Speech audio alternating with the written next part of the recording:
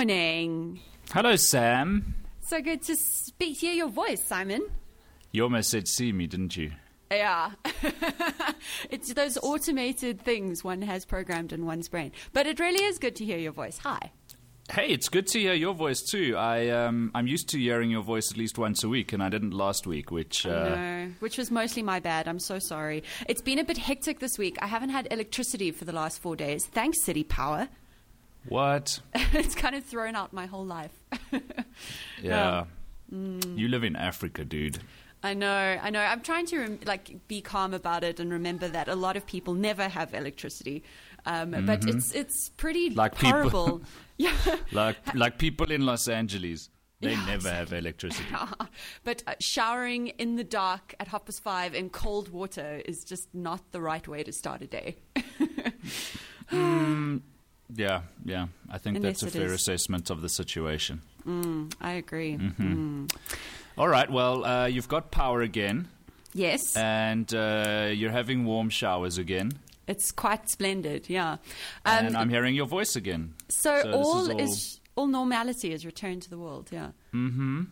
Yeah. And I have clothes again. I've realized the problem with only owning 5 pieces of clothing is that when you can't wash your clothing, it gets quite difficult. Anyway. Now, you have an interesting take on clothing. We've discussed this before in episode 2 or 3, I think. You're like Steve Jobs, basically. You have exactly like Steve Jobs. You just have one thing that you wear every day, right? Yep, pretty much. And it's pretty great because it removes the choice dilemma in the morning and just makes life much simpler, really. So basically you take the boy approach. Yeah. Although boys don't take the boy approach either, because now boys wear funny socks. And I saw a boy yesterday wearing a suit, so a blazer, I guess you would call it, button-up shirt, tie, little hanky in the pocket, with shorts. You know those pastel-colored hipster shorts that the boys wear now? That's interesting. With brogues. And then he had a tattoo on his calf, which made it even more ominous. That's awesome. It seems like a good approach for South Africa summer, actually. Formal on top, but still wearing shorts. Yes, I support that. I don't know if I do. I just sat there going, I don't like the future anymore. For right now, the future's not working.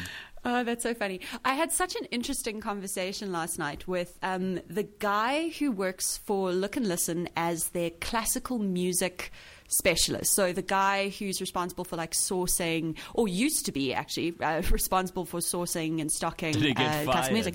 Well, no, he's kind of just finding the whole market just disappearing underneath him, which is understandable because A, no one buys CDs anymore, and B, no one buys classical music.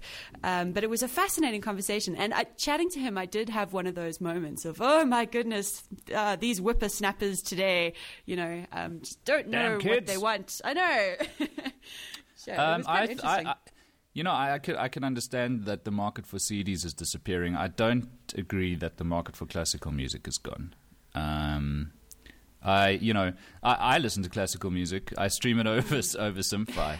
Spotify's got tons of classical music, and I think anybody who appreciates music as an art form is going to want to listen to classical music at some stage. It's just that nobody's going into CD stores anymore for it. Well, okay, so I agree, but I also don't agree, because one of the things that you hope will happen with the internet and new ways of buying media and that kind of thing is that it will make it easier for people to have very niche tastes, because you can, if you're into Swedish folk metal, I don't know, whatever, you can find whatever it is that you want. So what you would hope would happen is that taste would fragment. But I don't know, just looking around in the world, I don't know if that's what's happening. It seems like, I don't know, there's kind of a mainstreaming effect, even with Spotify and iTunes and all these new ways to buy and consume music, that people are sort of converging around the top 40 and those people who win idols, and I don't know, maybe it's not it's always true. been that way. It's always been that way. And now, I actually think Discovery is better than it's ever been. Because, not because of streaming services like Spotify necessarily, but because you got things like SoundHound and Shazam. And whereas before you'd be walking in a store hearing a song and going, that's cool, but I'm never going to be able to find out what it is unless I speak to the store manager. Now you whip out your phone, and not only does SoundHound tell you what song it is, you start seeing what your friends are listening to and other songs that sound like this one. I don't know, man. I feel like I'm finding the most interesting music in the world now, more so than ever. Whereas growing up as a teenager, where it was FM radio and CDs, I would by default only listen to what my friends were listening to. Yeah, sure, fair enough. And you do that thing where the song that you liked came on the radio and you would frantically run for the tape recorder and hit play so you could record the song. No one did this. And you get so annoyed when people like you, the frickin' DJs, would start talking at the end of the song and you'd be like, no, don't talk over my song. You're ruining my recording. Yeah, or they'd play the jingles in the middle of the song. Oh, so annoying. Like 5FM. Mess up your recording, man. Yeah. And if you're making a mixtape for your girlfriend, you don't want that shit on it. No, man. Ruins the mood. Specifically if you're playing it later when you're getting jiggy and then all of a sudden there's like, I don't know. You know what? That's something that we've lost. And maybe one of these streaming services has a feature like this. If they don't, they should. But being able to make a mixtape for somebody. So I actually, it's a topical thing. I made Mark a mixtape last week. It was really sweet. It wasn't literally a mixtape. It was a playlist. Same thing. Yeah, totally. But and as I was doing it, I was like, this is really fun. I haven't done this in, I don't know, 8 years. But there's something so special about kind of curating something for someone else and kind of that manual curation that most people have removed from their lives because there's so many automated forms of curation, I guess. Make a mixtape. Yeah. Somebody must have thought of this. All right. I'm off to start a startup. So start a startup, get investors for my mixtape idea. Awesome. Go and pitch to some VCs. Yeah, totally. I haven't found the definitive way of keeping my music collection together. I used to swap MP3s with friends and just be like, screw you, copyright people. I used to swap cassettes with the same friends when we were teenagers, and you didn't have a problem with that, so go screw yourselves. Actually, they did have a problem with that, but we didn't know about it. Yeah, harder to or track, something. Yeah. You know what? Screw it. Music's for sharing. I don't even want to go there. But yeah. But now, so I've got this MP3 collection in iTunes. Apple's given us a way of legitimizing piracy by paying them. Fucking brilliant. It's like, pirate all the music you want. Pay for iTunes Match, and we will legalize your entire pirated library. Yeah, amazing. That's awesome. And basically give you a license to pirate going forward. But that's cool.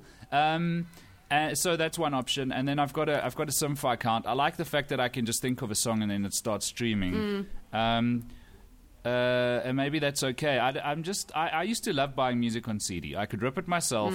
If my computer got stolen, nobody steals CDs anymore. And I could get really high quality rips of the stuff, which was really important when I was working in radio and DJing in clubs and stuff. Sure, MP3s are crappy for that stuff. So I liked having a CD collection, and it's still arguably my favorite way to buy music. I like owning an album on vinyl or CD. Do you still buy CDs? Like, what was the last CD you bought? The last CD I bought was probably the last Korn album. I was just walking through a store and saw it. But I stopped buying CDs a while ago. Yeah. But it's arguably still my favorite way of buying music. That's interesting. Look, I hear your problem with kind of keeping everything together because I have an iTunes Match account, but my problem is I actually have too much music because even though there's no good reason to still have a hoarder's instinct with digital content, I do still a little bit have this problem. So I've got, hard drives with sort of, 700 odd gigs, I think. Yeah, 700 odd gigs of different bizarre albums from over the years. And uploading all of that stuff to iTunes Match just takes years, I guess. I've still got all the stuff on hard drives, and I occasionally go and swap it in with what's actually on my laptop and my phone and kind of what gets listened to. But it's quite manual and tedious, and there is no, I haven't found a good solution for it yet either. Well, I don't hate the idea of having everything in the cloud. I love that idea. I love the idea of it. You can take my laptop away. I can go out to a store, get a new one, and 5 minutes later be listening to, the same collection of 90s grunge music that I was listening to when my laptop was stolen. But there's always these catches, and I fly a lot. So there's nothing worse than getting on the airplane with a dumb device that can't do anything without the cloud. There's only one airline in South Africa that's got broadband access in the air, and it's pretty crappy broadband access. You're not going to stream a movie over it. Yeah.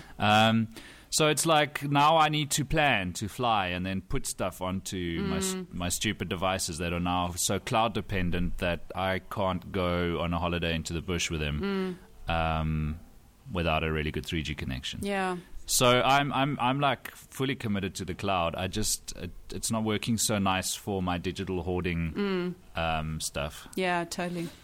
So I've got all my books on Kindle. Movies is like a hodgepodge of different things. Music, I'm quite happy with Simfy. Actually, books is an interesting question because my book situation is even more all over the place than my music collection, because I shouldn't confess this, but I don't really buy books anymore, except South African books, which I do try and actually pay for, which means... Were those Hadi-Das? Oh yes, they were. Could you hear them? That's so sweet. Well, you work at an advertising agency, so that sounds could have been literally anything. It's a true story. Yes, we've harnessed a flock of Hadi-Das, and we're making an ad, and they're all sitting in a room and they're auditioning. No. Sorry, you were telling me about your book dilemma. What was I saying about my book dilemma? Oh, yeah. So, Calibri is really good at kind of sorting it and adding all the metadata and all of that kind of thing. But there is no really good sort of cloud backup solution I found beyond just, a normal Dropbox type, thing where you can just upload any file. Yeah, so books are really all over the place in my world. Yeah. Have you seen Amazon this week announced their whole ebook matching thing where from October there'll be 10,000 titles on the Amazon store where if you buy the Kindle version they'll ship you the hard copy as well. Oh, that's really awesome. Yeah. Which is pretty cool. Very cool. It still requires someone to actually go and buy a book though. Yep. Yeah, which is that problem. It does. Yeah. I mean, the other thing is, books are something that get passed from generation to generation. And when one day when I croak, I'm not going to be able to elegantly give my Kindle library to my kids. Yeah. Which feels weird. Absolutely, yeah. There's also the question about physical books. So this is something that I've been asking myself for a while, and it's a difficult question for me because I love my books so much, and I started collecting my books when I was quite young, and they're very sentimental. But it's gotten to the point where the books in my flat they've taken over. They have colonized every single space, and my general approach of extreme hardcore decluttering, no weird collections because, stuff you own ends up owning you and whatever. I can't get it to apply to my books. And it's a mission every time I want to move because it's like, 4 trucks worth of books and then a little suitcase of clothes and everything else that I own. So firstly, it's difficult to transform your entire physical library into a digital library. There is no really good, simple way of doing that yet. In the same way that there was for CDs. And there's also still something about the physical book. As you say, it's tangible. You can lend them to people, which is quite nice. I don't know. Well, that's the only thing I keep books for, because I don't, I never read a book again. I don't think I ever have, to be quite honest. Which, I know a lot of people like rereading things. There's too much new stuff I haven't read to keep me busy, so I hardly ever go back and read a book. That's so funny. I'm exactly the opposite. I have a bit of a problem kind of just rereading things over and over again. I think it's a comfort thing, and also because I have such a terrible memory, I can reread things, 3 weeks apart, and it feels like a completely new book. Every book a new revelation. Yeah, it's like having Alzheimer's. It's great, It's terrible. Yeah. So I've got this. I've got the shelf of books that I carry around with me. I've given all the others away. So Douglas Adams. I think I've got 3 copies of the Complete Hitchhiker's Guide. That's never going to leave my shelf, whether I read it again or not. Like some Hunter S. Thompson work, yeah, etc. it lives on my shelf, and then people come to my house and they check it out and they go, wow, that's cool. He's a pretty well-read guy, this Simon. And then they lend the books and then they disappear. Yeah. It's a dilemma. It's a dilemma because my attachment to my books are completely at odds with, the principles I'm trying to apply to everything else in my life. And I really should just do a giant purge, because if I was quite hardcore about it, I would probably find that 10% of those books are really sentimental and I would want to keep, and 90% I could probably get rid of and never think of again. But you don't know, right? It's like you might wake up in the middle of the night and think, oh, I really just need to look at that book that I bought 10 years ago. That sometimes happens. So the CEO at my company, Christo, he reads like a mofo, and he's got these colored labels because he's a very active reader. He's always making notes and highlighting and circling things and then sticking these colored stickies into important parts of the book. And he consumes books in a way that I haven't seen anybody else do before. And then he's got this collection of books and he'll remember yes, whoever spoke about this in that book. And then he'll go and haul that book out. Oh, that's lovely. And he'll go to the pink sticky, which is exactly where that passage was. So for him, physical books are a must, That's Kindle wonderful. just doesn't. Yeah. But I've often wanted to share just a piece of a book with somebody, and Kindle doesn't let you do that because it's copyrighted. Yeah, totally. So I find that douchey. It is kind of douchey. And like you say, like music, books are half of the enjoyment in books is sharing. I do this thing with books where I take photographs of passages just on my phone, because my phone's always on me, of passages that I particularly like, and then guess where they go? Into Evernote with absolutely everything else in my life, where they are rigorously tagged and can be found later, which is very useful. But yeah, it's still kind of clunky. My Evernote is got to be the messiest thing in the universe. If a hurricane, or not a hurricane, what am I saying? If a tornado went through a trailer park, it would end up looking more organized than my Evernote. It's just, I don't know. How do you get... I'm a messy person, Sam. I'm a messy human being. It's quite endearing. But does it work for you if it's unorganized?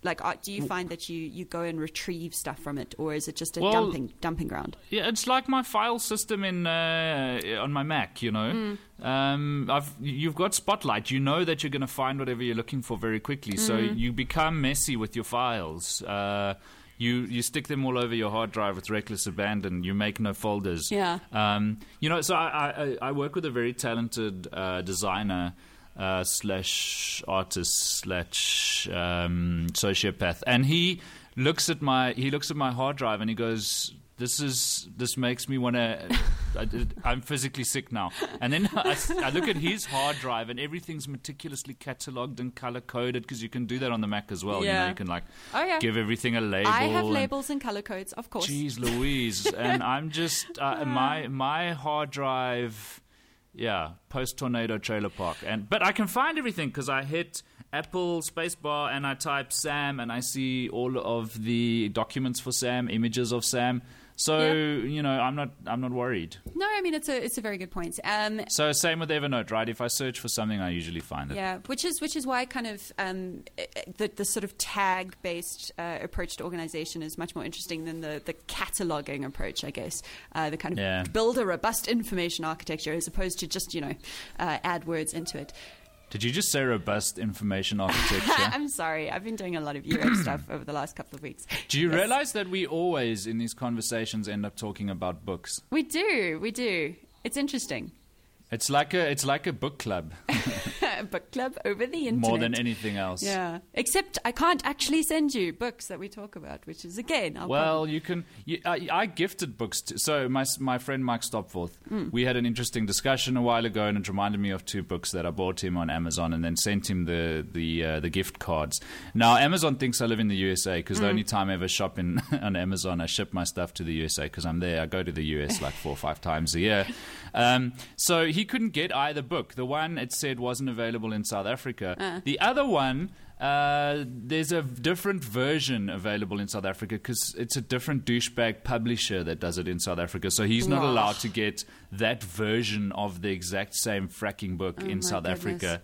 It's just, so, you can gift books to people, and I think a lot of people who may find this conversation on the internet and are listening to it are going, well, it's $5 or $9, whatever, man. Just buy them a copy. But it's not that simple because the problem isn't Amazon or Kindle or ebooks or the way that it all works. The problem is copyright. The problem is this anachronistic way of viewing content and how it should be shared. So actually, the most interesting thing I've read over the last couple of weeks, I'll put the link in our notes so that you could put it on the notes when this thing goes on the internet. It was an article, I think, in the New Yorker. I can't remember. And it's a lovely, really long, in-depth read about the history of copyright, which is something that everyone should be aware of because it's crazy stuff. And what's really interesting is that copyright was invented in the beginning to protect publishers. In the early days of copyright, there was no protection or no idea of an author kind of deserving special privilege for being the author of something. It kind of started out as being this printing house because printing was a very costly and involved thing. Only this printing house is allowed to print this particular copy of a book because in those days, authorship was not really an original creative act. It was more, your job as author was more akin to a scribe. You were kind of capturing public knowledge and culture and things like the Bible and all of that kind of thing.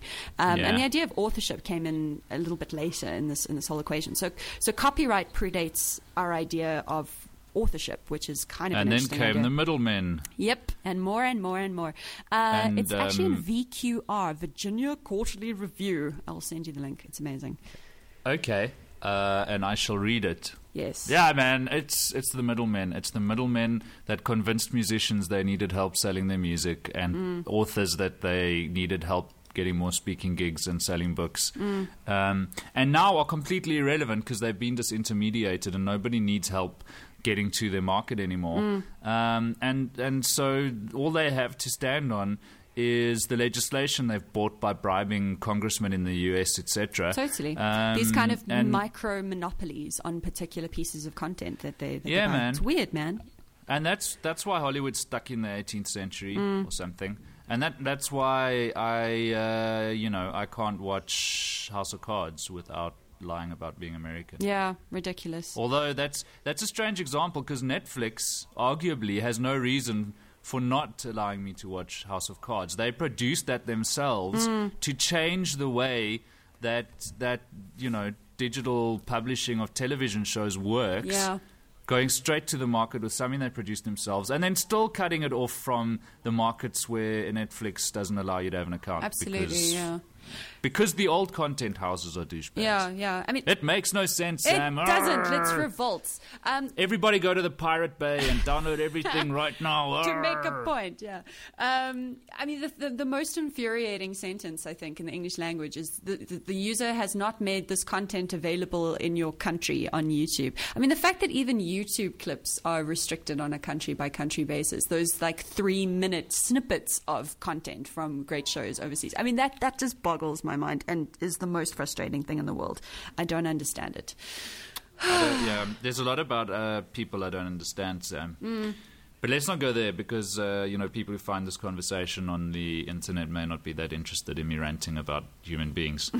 By the way, if you want to find other conversations like this on the internet and also see notes from the show, which basically means the list of books we spoke about inevitably in every show, you can go to seed.tv, seed like that thing you stick in a pot to get a plant, .tv, like that thing you wish you had Netflix on. And you will find Take Back the Day and some other fine podcasts on this website. Indeed. I think we should. And that's all I have to say about that. We should totally rename the show Sam and Simon's Book Club. Yeah, but then, nobody listens to it now. But if we did that, we would Really enter the nobody. hinterlands of conversations on the internet. Oh, it's funny. I love that the book as an object is still such an important thing. I was very, very privileged to be able to interview Lauren Bierkes yesterday, and I really had to stop myself from fangirling out on her, and kind of just being a little bit stalkerish and creepy because I think she's amazing. But I was asking her the question because she's written games, she's written comic books, she's written TV shows. Like she's really played with a number of media.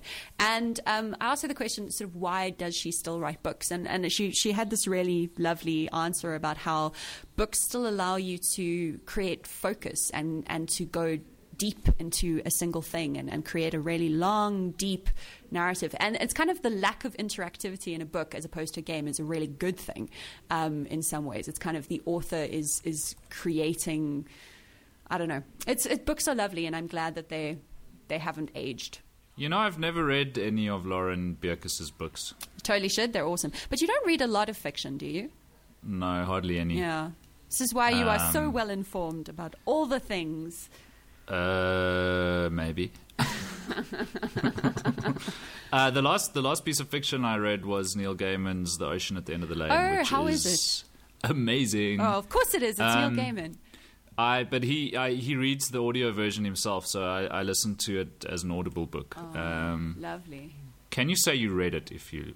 Yes. I read it. Yeah, yes, I think you can. But Neil reads it himself, so that just makes it extra fun because The Ocean at the End of the Lane, spoiler alert, it starts out sounding a lot like an autobiography. It sounds like Neil's writing about his life. And I'd heard that he had a new book out and what it was called, but I don't like spoilers. So, whether it's movies or books or anything, I try to know as little about them before I go and view them or read them.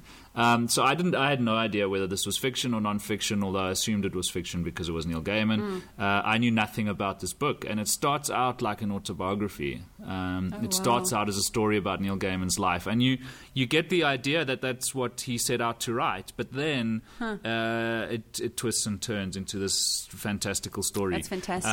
Jan Martel. It's really good. Oh, that's lovely. Jan Martel has a fantastic book like that. So Jan Martel is the guy who wrote The Life of Pi, and he's really wonderful.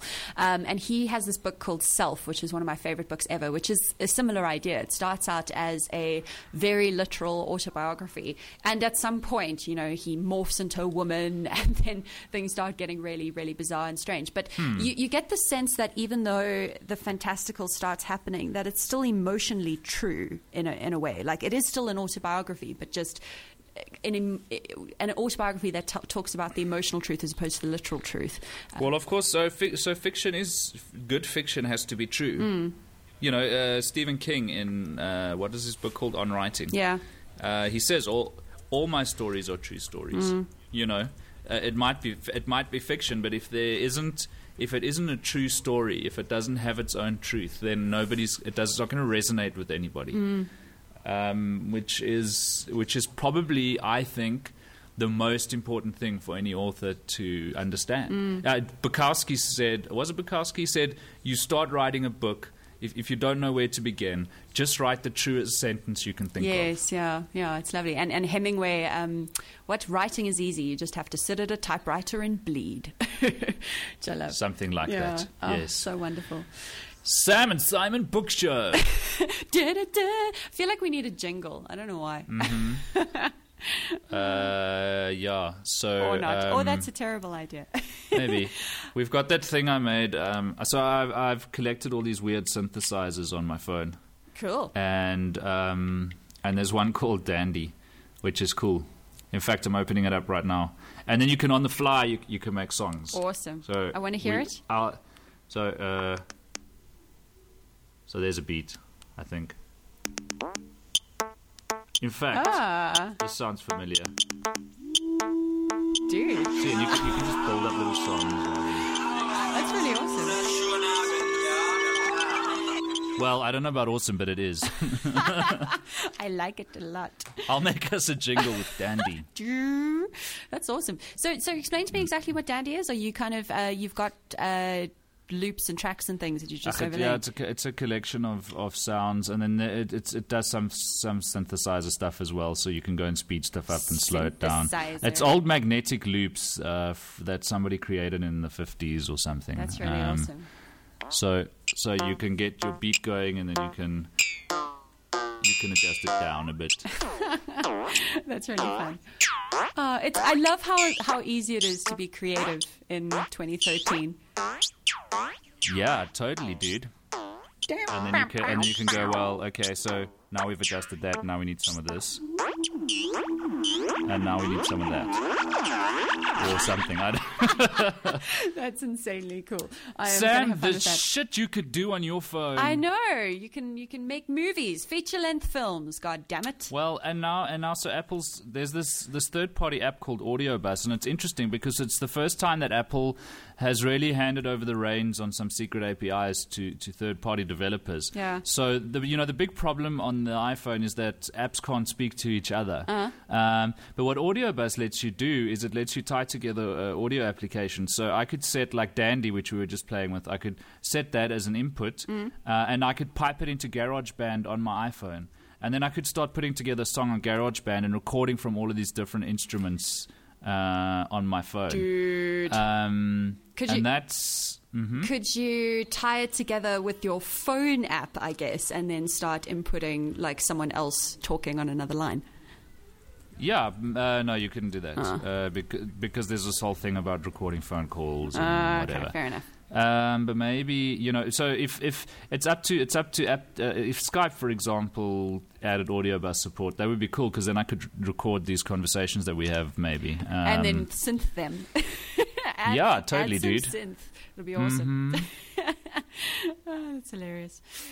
Yeah, things you can do on your phone.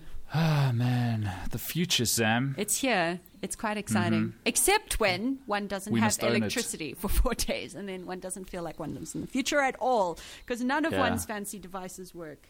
And then you just can't let it go. What does one do? It's been miserable. Come on.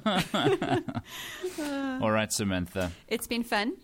It has been fun. I don't really feel like going to work now. I feel like I should have taken back a little bit more of the day. Yeah. It's beautiful here as well. The sun's shining. The Hadidars are singing. I miss Hadidars. There's not so many of them in the Cape. And by not so many, I mean none. I haven't seen a single one. I'll stick some on a plane and ship them down to you. I'll get them from our audition room next door. But, barring the lack of Hadidars, it's an amazing place. And I have to go to work in it, which is very depressing. But it is Friday, so you can get up as late as you want tomorrow and go and walk around and frolic through the woods with your beagles or whatever your heart desires, really. Quite exciting. Yeah, sounds like a plan. All right, Samantha, have a good week, and we'll speak next week, I hope. You too. It's been fun. Okay, cheers, lady. Okay, bye. Bye.